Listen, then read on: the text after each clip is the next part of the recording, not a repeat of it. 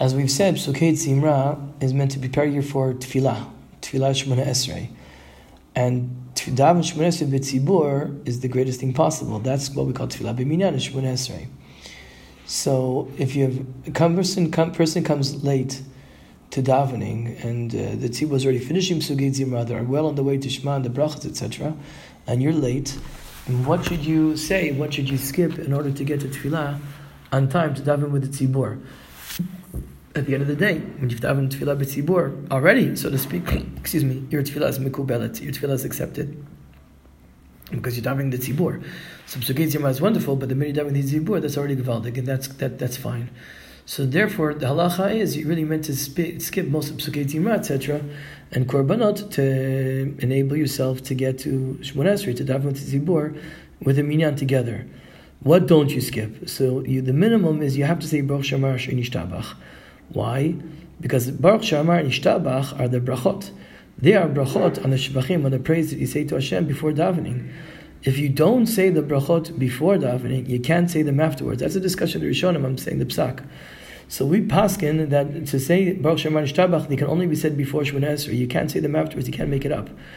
So you have to say the brachot Baruch Shamar and Ishtabach before, but you can't say the brachot without any parak, without any Psukei Tzimra, any mizmor of Tehillim. You can't say brachot without anything. So that's why Ashrei, as we mentioned, is the main thing. The Ashrei is the most important tefillah. So that's why we say Baruch Shamar and Ishtabach in between Ashrei. So the minimum that you have to say is Baruch Shamar Ashrei Ishtabach, and then you hurry on to catch up to the tzibur.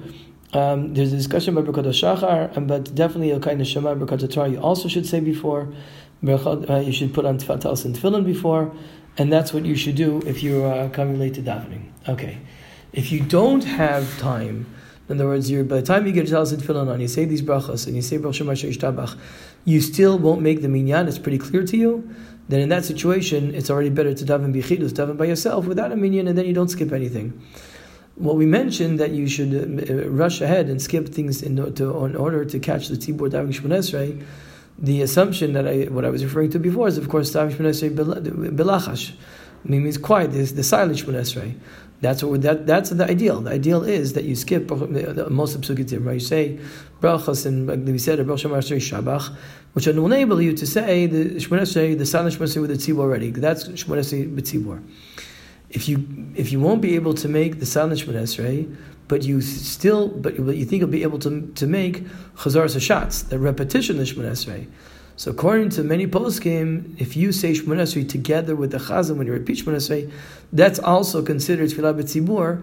Worst case scenario, then if you're not going to be able to make it, like I said, the real worst case scenario is not going to make it at all. So we said daven b'chidus, daven the whole thing. But if you can't make the silent Shemona Esrei, you should at least, but you can make the Shemona Esrei of the Chazar Hashatz, the repetition of the Chazan, that's also fine. I mentioned before that if you won't be able to say Baruch Shamar and Yishtabach after davening. Regarding the Psukei Tzimra, the chapters of Tehillim, etc., that you missed, that you skipped in order to make Shemona Esrei with the tzibur, so there's no obligation to say them after davening. There's no obligation. When you skipped. You don't have to say them after davening, but it's a good thing to make it up if you can.